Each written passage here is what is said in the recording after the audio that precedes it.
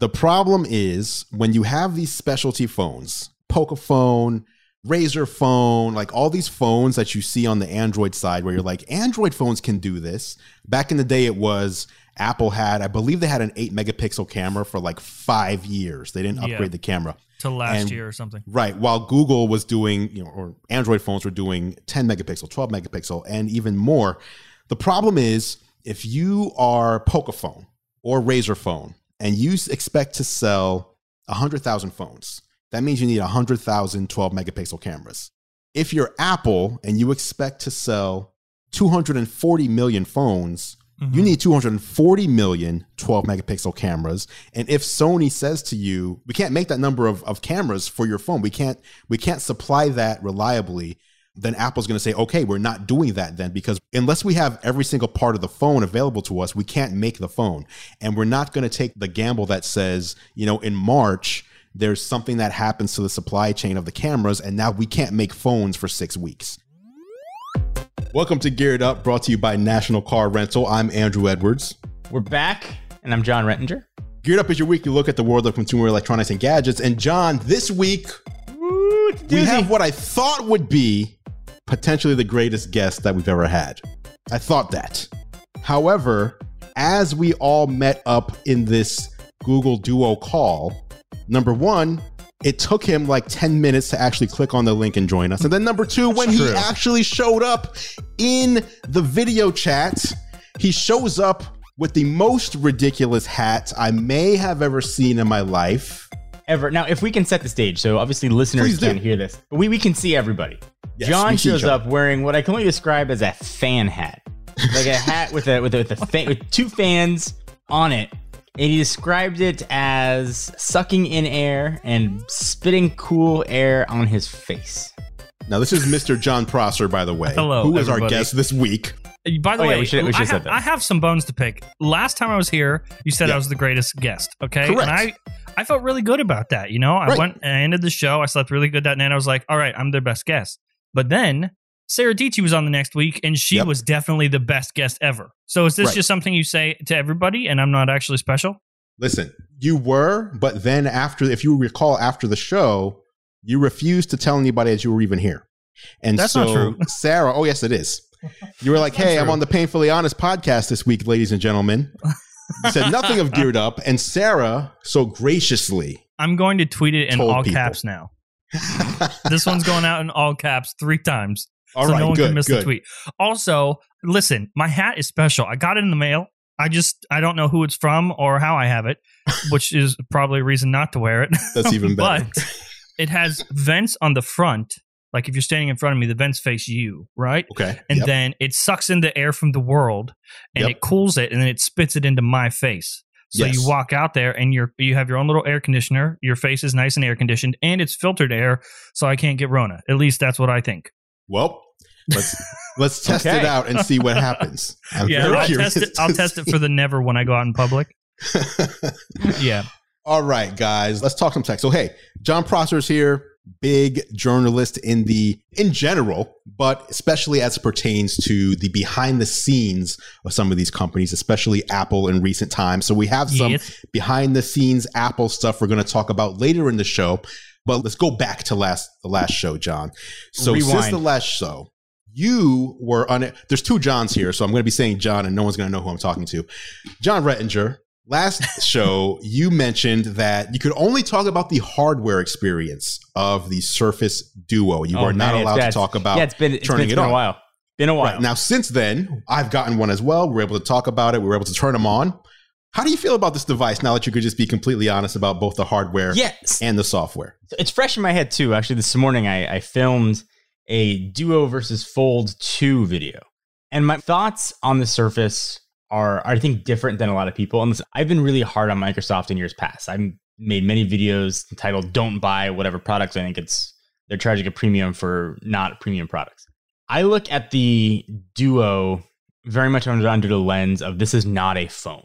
This is something else that happens to make phone calls. I think for people who are expecting a smartphone experience will be very disappointed. If you go into it expecting it, I view this as a perfect companion device to something else. I think Microsoft. So are you saying you should, if you buy it, You should carry your actual phone. Correct. That's what he just said. Duo? Okay. That's actually is what I'm saying. Okay. It's too tough to use as a phone. It's like two separate phone experiences. I think the hardware is amazing, and the hardware has no business being that good and feeling that good for Gen 1, but it's not a device for everybody. As far as the aesthetic, when it comes to the looks, the software, despite being made by Microsoft, which soft is in the name, it was not ready for prime time.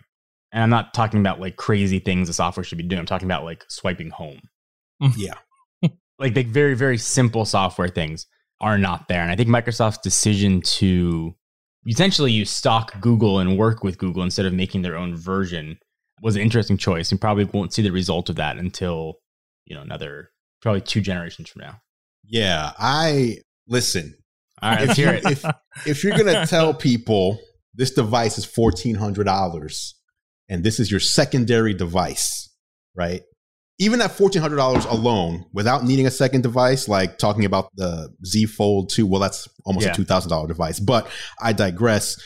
At $1,400, it's enough of a stretch to be someone's primary and only device. To make it a secondary device on top of that, at that cost, is so out of reach. However, if it was a great software experience, I could see it.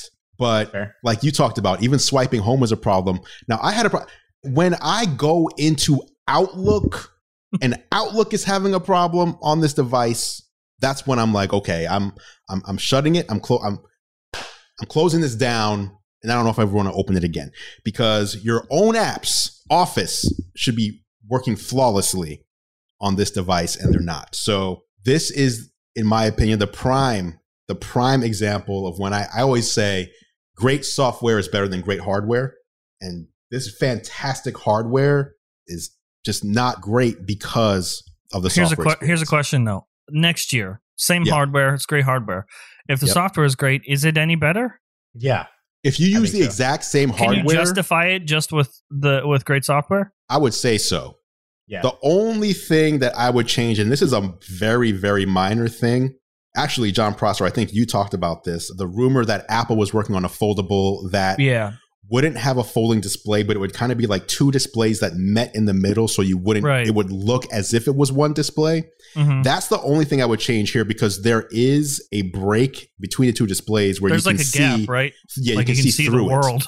Exactly, you can see through it. That's my only thing. It's really good at single tasking multiple apps. Yes. And if you're trying to use it as one big screen for watching video or playing games, you'll be very disappointed. Yeah. Is there any noticeable lag between the 2? It depends, and that just comes down to the software, right? I mean, I've seen experiences with people playing Stadia games and like xCloud, like one on each screen, and like pretty smoothly. Mm-hmm. But then, like Andrew mentioned, like you try to send an email and like the whole thing crashes. Yeah, so, like it's like I don't know. Right. I don't know. Maybe it's too bad. Yeah, I do think the hardware itself is nice. It feels futuristic, but the software certainly does not. Maybe they'll call the Surface Duo 2 the Surface Do-Over. Ew. This guy. Look at this guy. You're always folks. That would have been the tweet free, of the folks. Day. Please tweet that. Staying on the Microsoft topic, switching over to Xbox and PlayStation 5. Now, we've been following this and we've been making predictions. We have. And we now know the pricing of both the Xbox Series S, the Xbox Series X, and the PlayStation 5 and PlayStation 5 Digital Only Edition. And John, I want to know, Prosser, how did it... Wait a minute, I'm sorry. I meant Rettinger, and I'm saying, what is going on? Man, you all over the place. Yes. John Rettinger. Yes. I want to know how these prices, after you saw them all, kind of lined up with the expectations that you had in particular. First, I felt vindicated after getting shredded by my audience for saying Microsoft was going to undercut the price of the PlayStation. Yeah. In fact, I even called the prices for what they were going to be, and I got wrecked. So, first of all, I felt good for myself. Congratulations. But also, I do want to give Sony credit, because the hardware, at least I believe in the PlayStation 5, costs more component for component than what's in the Series X. Yeah. Just based on what they're doing. So they're taking a huge loss, even at $499 for like the top end version. I mean, they're in it to win. And then the $399, to take off the optical and go for digital only, I think is a very fair price, actually. What's interesting in this, and the same thing for the Series that Blu-ray X, drive doesn't even cost $30. Let me just throw that out there, and that's the only difference. I mean, probably, especially because Sony's head of the Blu-ray consortium. On top of that, I figure they get a discount. But on the Xbox side, I think $499 is a fair price for the Series X, but $299 for the Series S, is crazy. And there's a lot of confusion over what the Series S type games it can play. Right. Essentially, it can do like it can do, what is it? Xbox One S games at like double the performance. So it's like 2 One S's. It's a little bit confusing, but when people just look at the price and they're like $299, you're like, damn. And I mean, it has all the processing power, right? It's just correct. Not enough to do 4K, so it doesn't do 4K.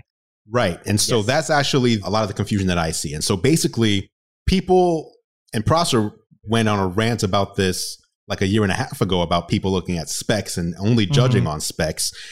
When you look at the specs between the Series S and Series X, you instantly will think, oh, the Series S is so much worse. But the specs are specifically focused on resolution. So if you're playing a Series S or Series X, it's not going to feel any slower. It's not going to feel sluggish. It's going to be the exact same experience. It just won't be at 4K. It'll be at 1440p. That's it. That's the only difference that the specs show. The Series X has higher specs so that it can reach 4K, and also Microsoft says 8K gaming. I'm not sure. I'll believe that part when I see it. But other than that, it's the exact same experience, other than, of course, less storage and no disk drive. So it's an all digital console. Agreed. 2 points about Microsoft. First, I kind of love that they spend $0 designing the exterior box casing of the Series X. They're like, I don't know, this works, and clearly put that R&D into the hardware. But also, I mentioned it several times on this podcast, Microsoft has no problem dropping bills. Like billions of dollars. Yeah. Today they bought ZeniMax Media and Bethesda. Dude. For $7.5 billion. Oh, I didn't see that price tag. That's Elder Scrolls, that's Fallout, that's Doom, Dishonored, Wolfenstein. We're talking about going an argument from Microsoft has no exclusives to Microsoft just doesn't have God of War and Spider-Man. Right. And what? That's a big boy move right there. Dude, it's big. $7.5 billion. That's how you go into a new console generation. Now, John Prosser, do you play games? Are you a gamer? Where are you at? So I'm weird with games. I have a personality where if I do happen to like a game, I'm done. Like, my life for the next few weeks is just like, I might as well just play on the toilet because I'm not going to do anything but that game. So it is consistently Fallout. Like, if I spend even 10 minutes with Fallout, it is enough to trap me for the next 10 days every time. So good. And now that Microsoft, is going to own Fallout, I assume the exclusives won't happen this year. Yeah. But we don't know. They could. Down the road, I guess they could. They can make it real fast. They're just like, the PS5 version, just throw it away. Yeah, just don't release it on PlayStation. Yeah. But assuming those exclusives happen, that's bad news for PlayStation. Very, very bad news for PlayStation. Especially games like Fallout and Elder Scrolls. Right. Fallout's amazing. Yeah. The pre-order fiasco. Did either of you get into this? What a disaster that was. Sony apologized, right? So, yes, but Sony, first they put out a tweet that said, hey, don't worry, we'll let you know when pre-orders are going to start. So we didn't tell you yet, but we'll let you know. Tomorrow. Don't worry. Don't worry, guys.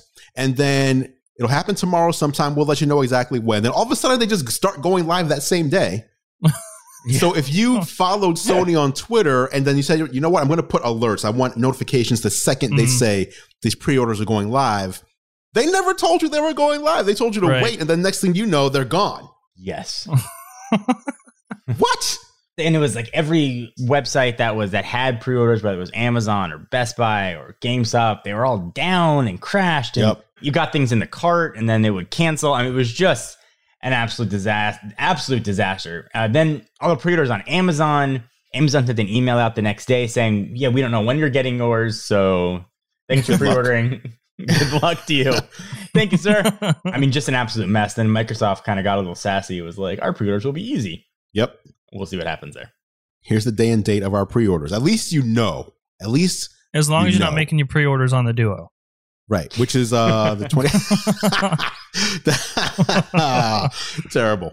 Terrible.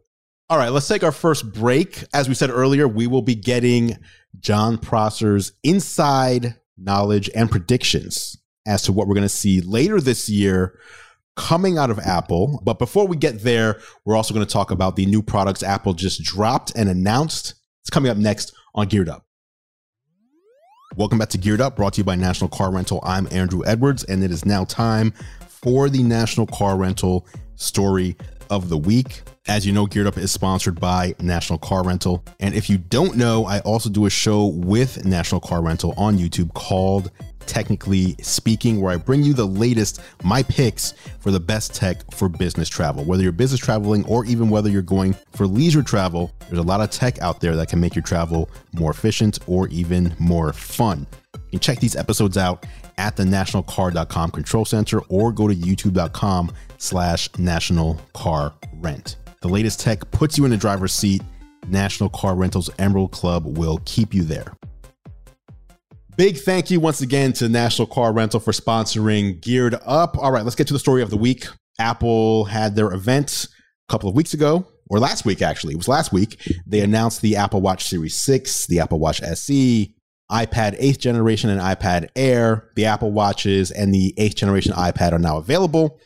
I've got one here, or when I say one, I mean the Apple Watch. They sent over the Apple Watch Series 6 in product red, and they sent me a space gray, I think it's called.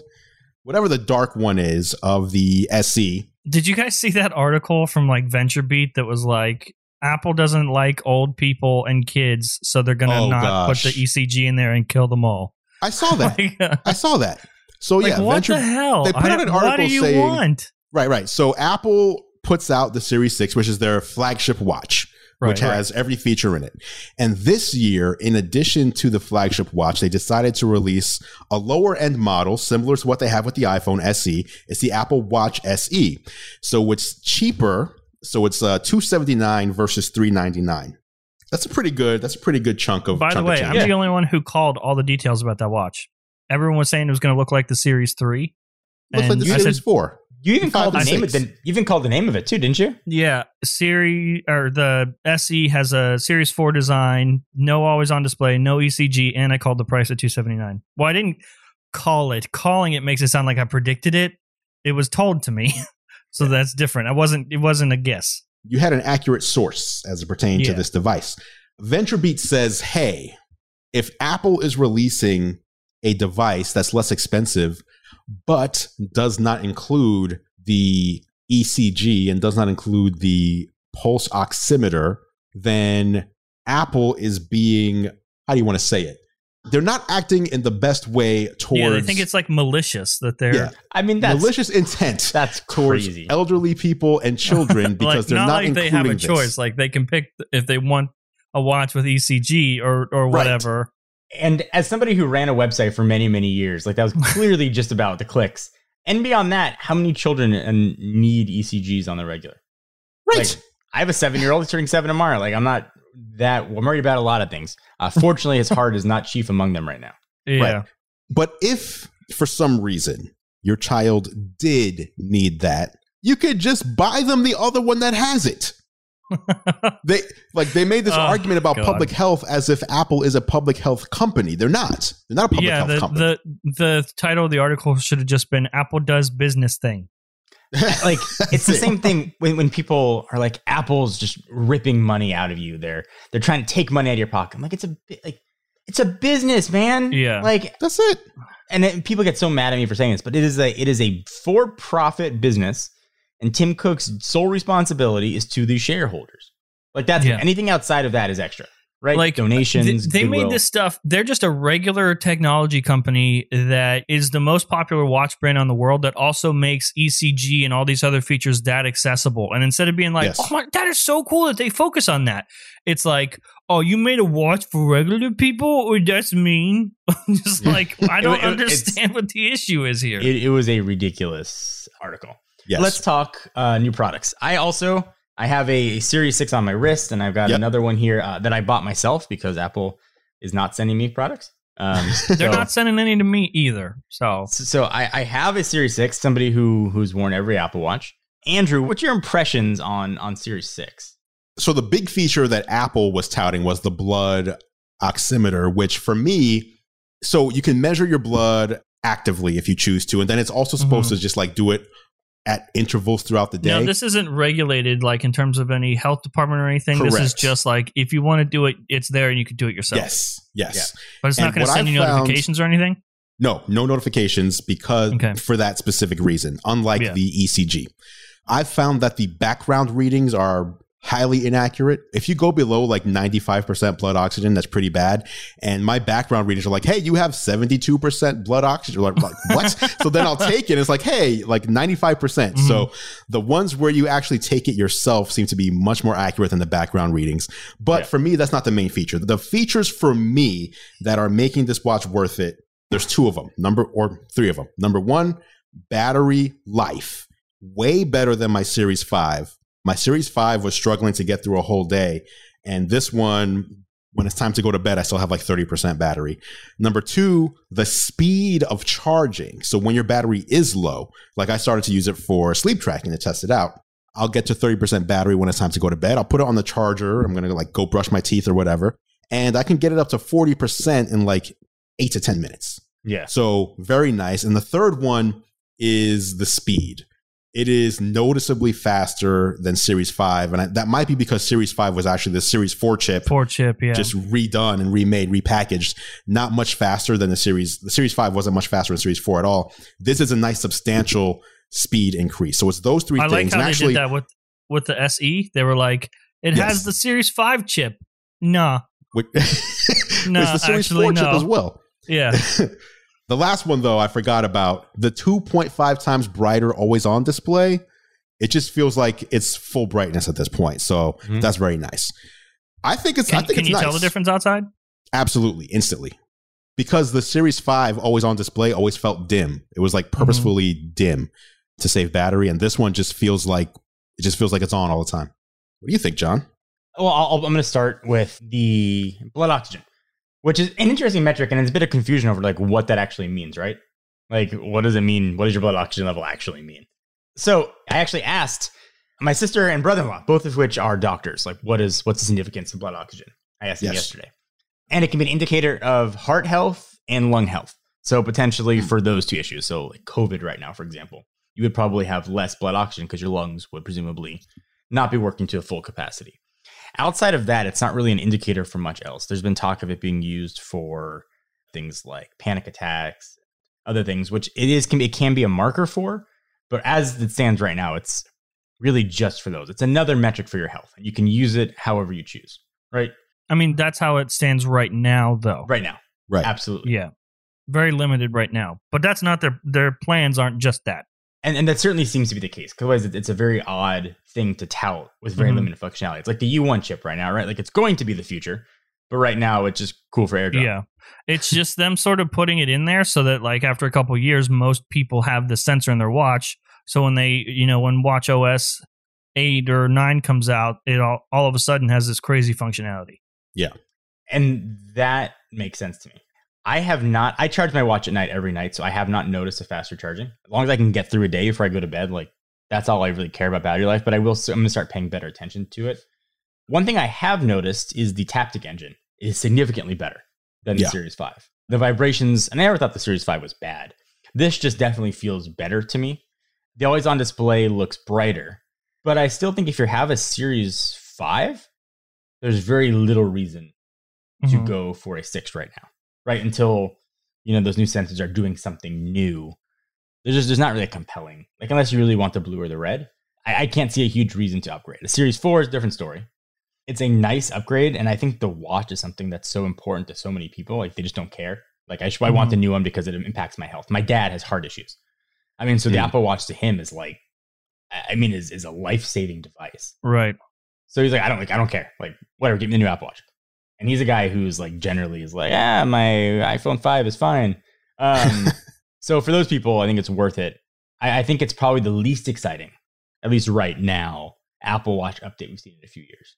The only thing, like, okay, so I usually have betas on all my devices. I didn't this year for my watch, though. I didn't upgrade to the beta for the watch. So the other day was the first time I installed watchOS 7. And I have never been more infuriated with a device because they just nerfed it. Like, Force Touch is gone now. And I didn't remember or know that until I went to clear all my notifications. And it was just like, nah. And I was like, I understand if the new one doesn't have the hardware, but mine does, and you took it away. It's just they got rid of that on devices that have the hardware. Yes. It's so infuriating. Like I just updated it, and now it's like, oh yeah, that part of your watch doesn't work anymore. I'm just like, okay, why do you have to do this to me? And I didn't find out until I went to clear all my notifications. Now you have to swipe all the way up and then hit clear all. No, because they advertised that as a feature when you bought it. And exactly. Then like if I bought it with that as a feature, why would you take it away later? Yeah. Strange. Pulled away. It hurts to know that it's just sitting in there and I can't use it. They also announced new iPads. iPad 8th gen. Not that exciting, although it is their best-selling iPad out there. So it has an A12 processor now, which is much faster than the previous one. But other than that, it's your typical entry-level iPad. The iPad Air was the one that was more exciting. Oh, it's so spicy. It has the iPad Pro-like design, supports Apple Pencil 2, and the new A14 processor, which the iPhone doesn't even have yet. A lot of people are saying, why would you get an iPad Pro then? There are significant differences between the two still. iPad Pro, 8 GPU cores, better battery, 120 hertz display. Extra camera, LiDAR scanner, thinner bezels, brighter display, more dynamic range. That gap, though, is narrowing. Oh, for sure. The gap is narrowing. But what this tells me, this is just my expectation, seeing how good the iPad Air is now is an indicator of how good the next Pro is going to be. Mm-hmm. And this is all related to supply chain. Like, it wasn't supposed to look this way. The iPads that came out earlier in the year were delayed. They were supposed to be out much earlier. So it's already weird that the iPad Pro came out like that, and now the iPad Air's out, and you're like, this happened in the same year, and they're kind of the same thing. That's weird. But it was because of all the supply chain delays that it looks weird. It wasn't planned this way. In fact, right after this, we were supposed to be getting a new iPad Pro, which is now delayed. And so I feel like for the general public, they don't realize how weird this is. But for us, we're like, wait a minute. This is really close to what you just released with the iPad Pro. And so when you say it wasn't supposed to look like this, you don't mean visually the iPad Air wasn't not the design. I mean, look like this in terms of like release timeline. Yeah. What were things supposed to look like?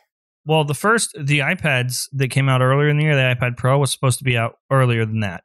Mm-hmm. And then we were supposed to have another iPad Pro with 5G capability at the end of this year, which now it looks like that's being pushed into next year. So it was supposed to look like new iPad Air that's really cool, and then the even better iPad Pro.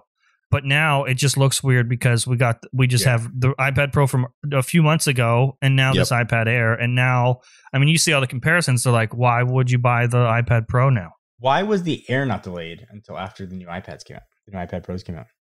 Because of the design. It's sort of just same thing they did with the iPhone SE. It was much easier to produce because they just have those parts. You know, they're not new parts. It's sort of like the chassis existed already, and it's easier for them to manufacture and push out a design that already exists with new components in it, basically. Okay. What can we expect then for the next iPad Pro, which clearly needs to knock it out of the park considering the Air is so good? To me, it's weird because one of the things will be mini LED, but like, does the general public care? Does that matter? Yeah. It doesn't matter, but it matters. Like, you know how this is. It's not about the spec, but if mini LED is more like, hey, here's ProMotion 2.0, whatever they end up calling it, and here's how it makes your experience better, then if it makes your experience better, people will care about that. Oh, and 5G. But it's just like, I don't know. I find it kind of odd that the gap is so narrowed right now. Yeah, it's very surprising. I mean, if you saw it as a regular customer, you went in, you saw iPad Air 4, and then like the 11-inch iPad Pro, what would you be like? Okay, are they the same? Why are they different in price? When can we expect the next iPad Pro? Well, it was supposed to be later this year, but it's probably going to be early next year. The springtime event. Yeah. So they'll be done, and they'll probably hold it till March. Okay. Yeah. All right. Yikes. Wait a few months. Yeah. Actually, that's like half a year. I don't all want to of the resources went into trying to make sure the iPhone 12 got out. Of course. I mean, that's product number one. That has to be as close to on time as possible. Can we shift to the prediction part of this? Yeah, after we take our break.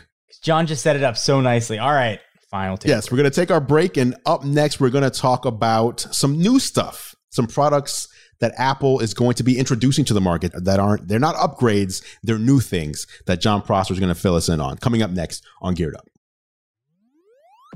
Big thank you to Trend Micro for sponsoring this episode of Geared Up.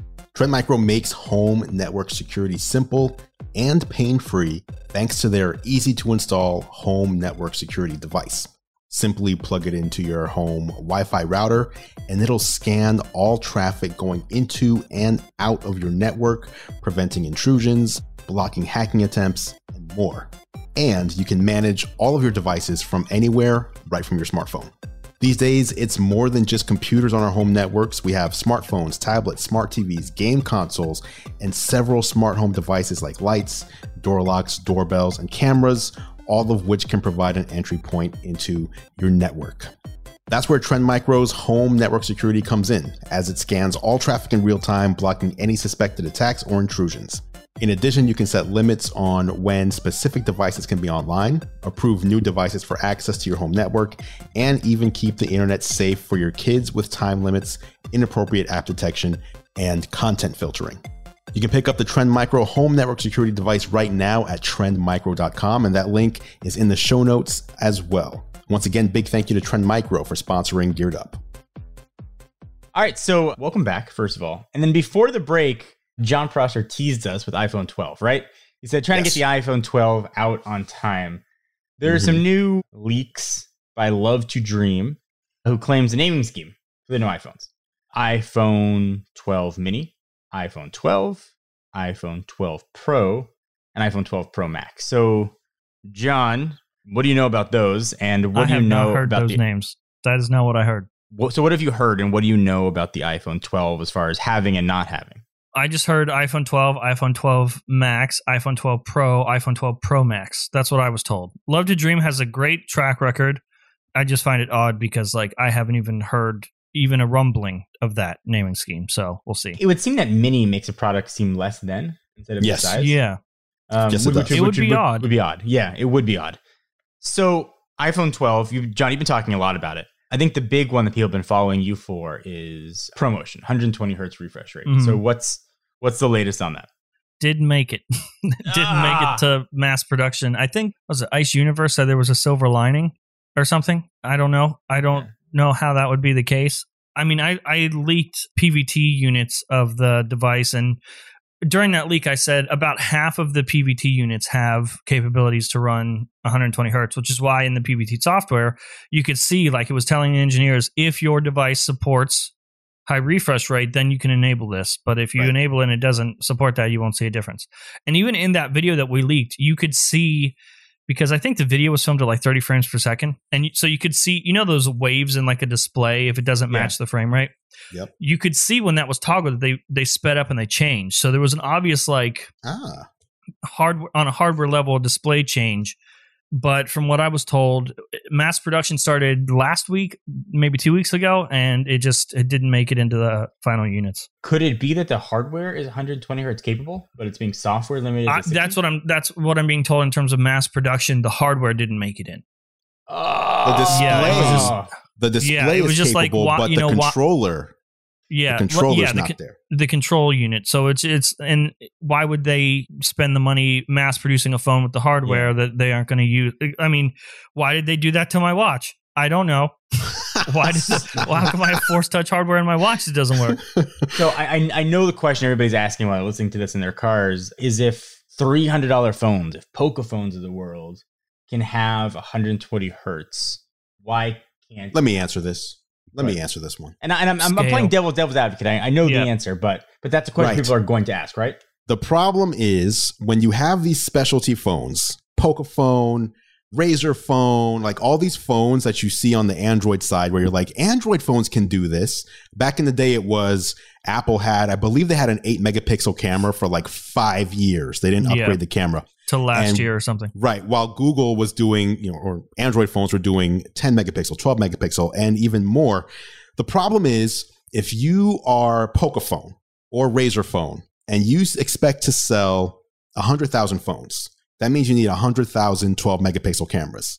If you're Apple and you expect to sell 240 million phones, you need 240 million 12 megapixel cameras. And if Sony says to you, we can't make that number of cameras for your phone, we can't supply that reliably, then Apple's going to say, okay, we're not doing that then, because unless we have every single part of the phone available to us, we can't make the phone. And we're not going to take the gamble that says, in March, there's something that happens to the supply chain of the cameras, and now we can't make phones for 6 weeks.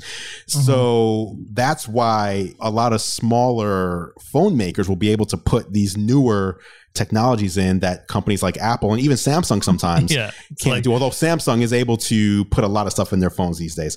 But I want to ask John a question. John Rettinger, you said, and I quote, 2 episodes ago, that if Apple does not include 120 hertz in their phone, it will be an embarrassment to them as a company and to Tim Cook personally, and he may even need to be removed as CEO. I did not say if that were to happen. I did not. First of all, that is a gross exaggeration of what I said. I never said that about Tim Cook. But I do. But I do still believe that if it's not in there, 120 hertz is not in the phone, Apple is going to have to be held accountable. I think at some point now there's a barrier to entry for what consumers should expect for $1,000 plus phone, right? There are certain things you expect when you pay that amount of money. Do you think a consumer these days, today, someone going out and buying a phone, average consumer, even knows to look for screen refresh rate? So first, I hate when people say like the average consumer doesn't want this. Who knows what the average consumer wants, right? They'll speak what they want. I'm not saying what they want. I'm just saying, do you think it's in the mindset of the average consumer? I think people know when a screen looks good. I think whoever it is, they look at a Note 20 screen. I agree. And they look at an iPhone 11 Pro screen. And they're like, well, the Note 21 looks better. I don't know why it looks better, but it just looks smoother to me. I agree with that. But I would also counter that a lot of people, when the iPhone XR was announced, a lot of people in tech were hating on it. And then when people saw it in person, they were like, oh, this looks totally fine. Yeah. This 10R, not 800p display looks great. I think the argument of like, well, if you saw an iPhone and then a Note side by side, you can tell the Note, the display is better or whatever. I think that argument would be valid if they both ran the same software, but they don't. And the consumers are choosing with the software and not the hardware. I think that's true. I think most people are choosing first, do I want an iPhone or do I want an Android device? And then after that, what's that diagram called where like you branch off? A Venn diagram? The Venn diagram, the circles? Yeah. Yes. So the other one, the diagram where it's like, okay, you make a choice. Yeah, if yes, go this way. If no, go that way. I don't know why I'm gesturing to these two gentlemen when no one else listening to the show can see what I'm doing. We care though. But basically, I think the first question people, okay, am I getting an iPhone or am I getting an Android device? If I'm getting an Android device, then I start comparing against those.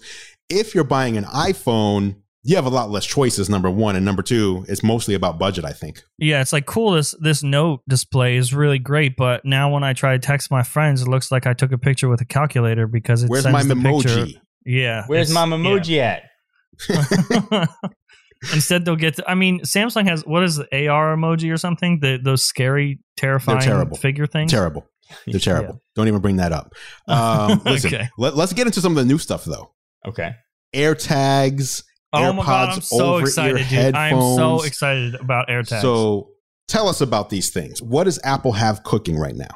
So we leaked last week the design for AirTags.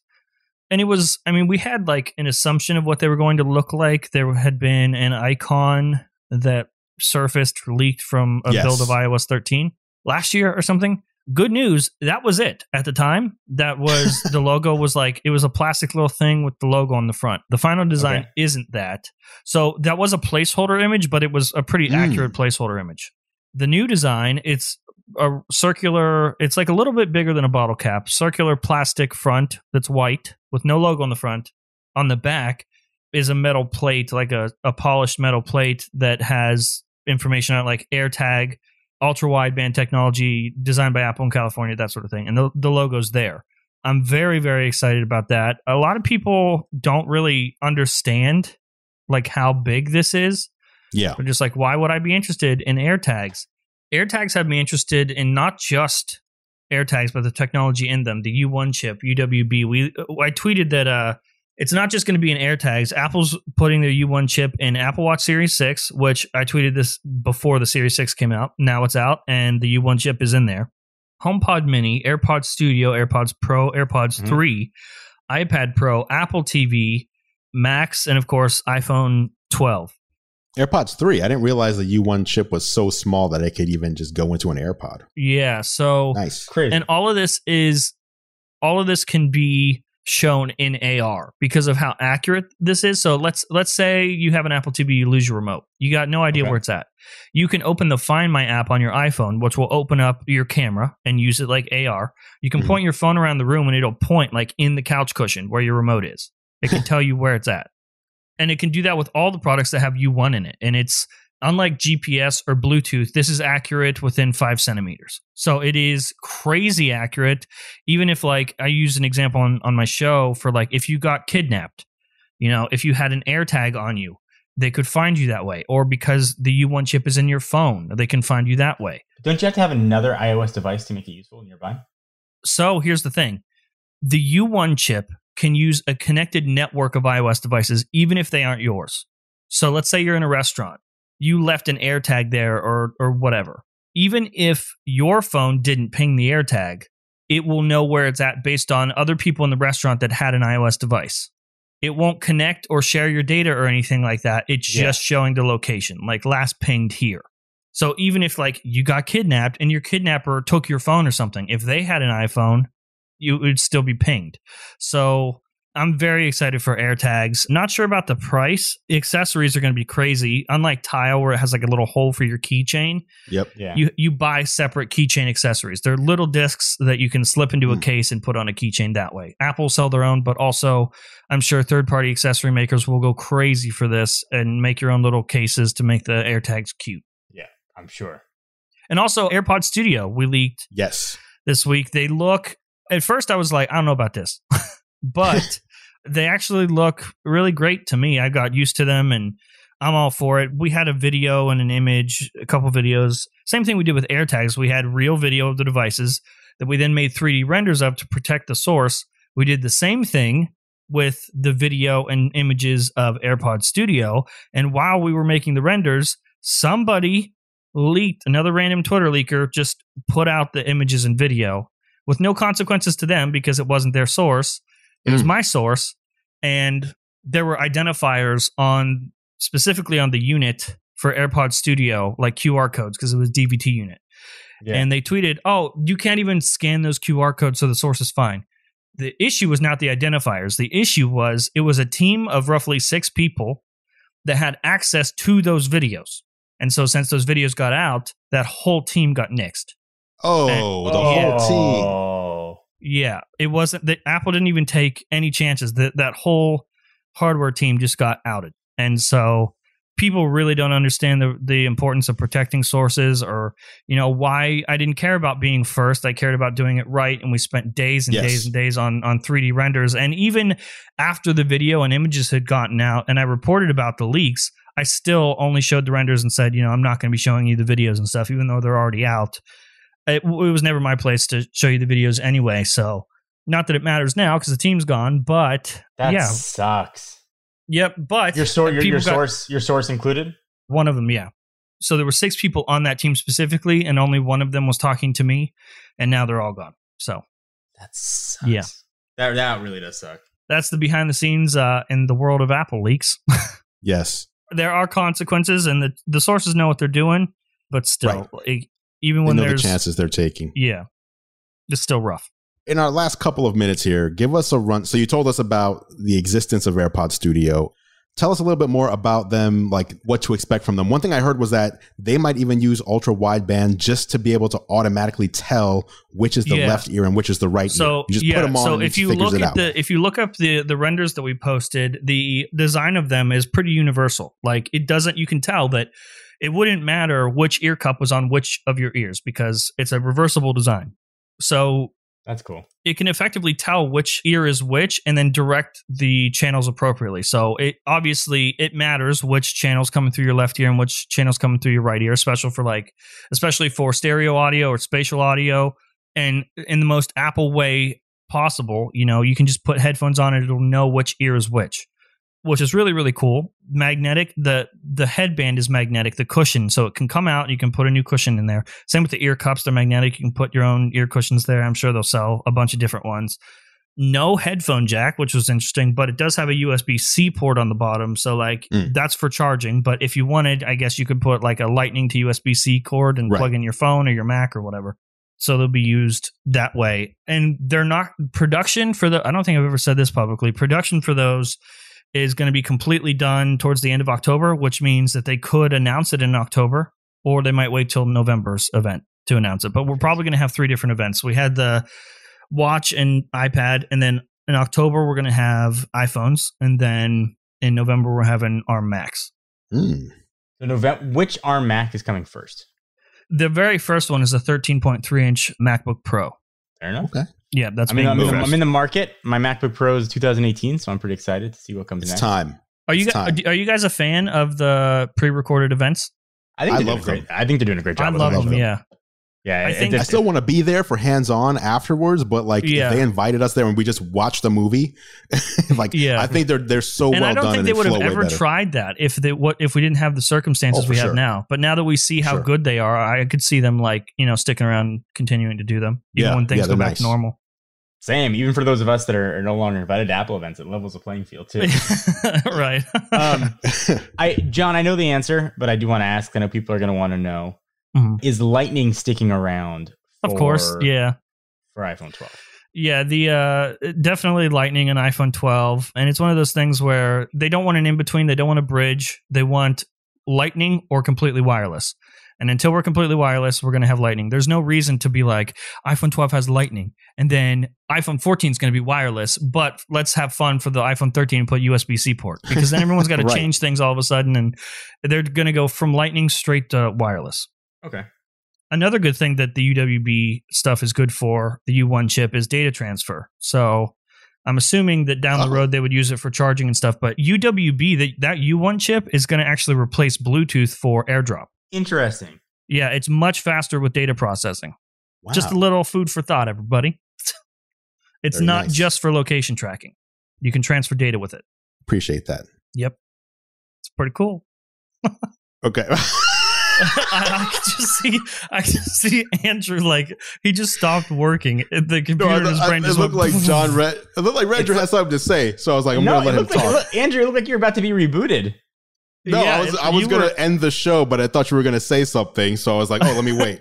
You got really excited for the whole data transfer thing, and you were just thinking about all the possibilities. Oh, no, because I thought it was just about locations. And when you talked about wireless transfer and speeds, I was like, this is way more than I actually thought it was, so it's even more exciting. Yeah.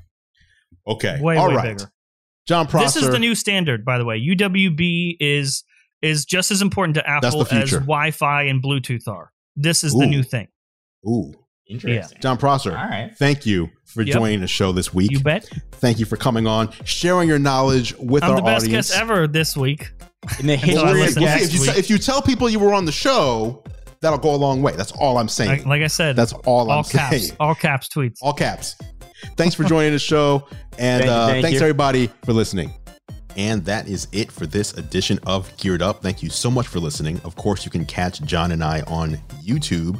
I'm at youtube.com/gearlive, and John is at youtube.com/John4Lakers. Feel free to head over and subscribe to our channels to stay up to date on all the latest tech. Speaking of subscribing, you can subscribe to Geared Up in your favorite podcast app if you haven't done so already. Just search Geared Up, that's 2 words, not one, in Apple Podcasts, Spotify, Pocket Casts, Overcast, or really wherever you choose to listen. If you like what we do, please consider leaving us a rating and review. It really helps other people find the show.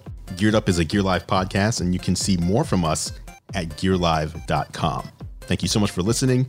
For John Rettinger, I'm Andrew Edwards, and we'll catch you in the next episode.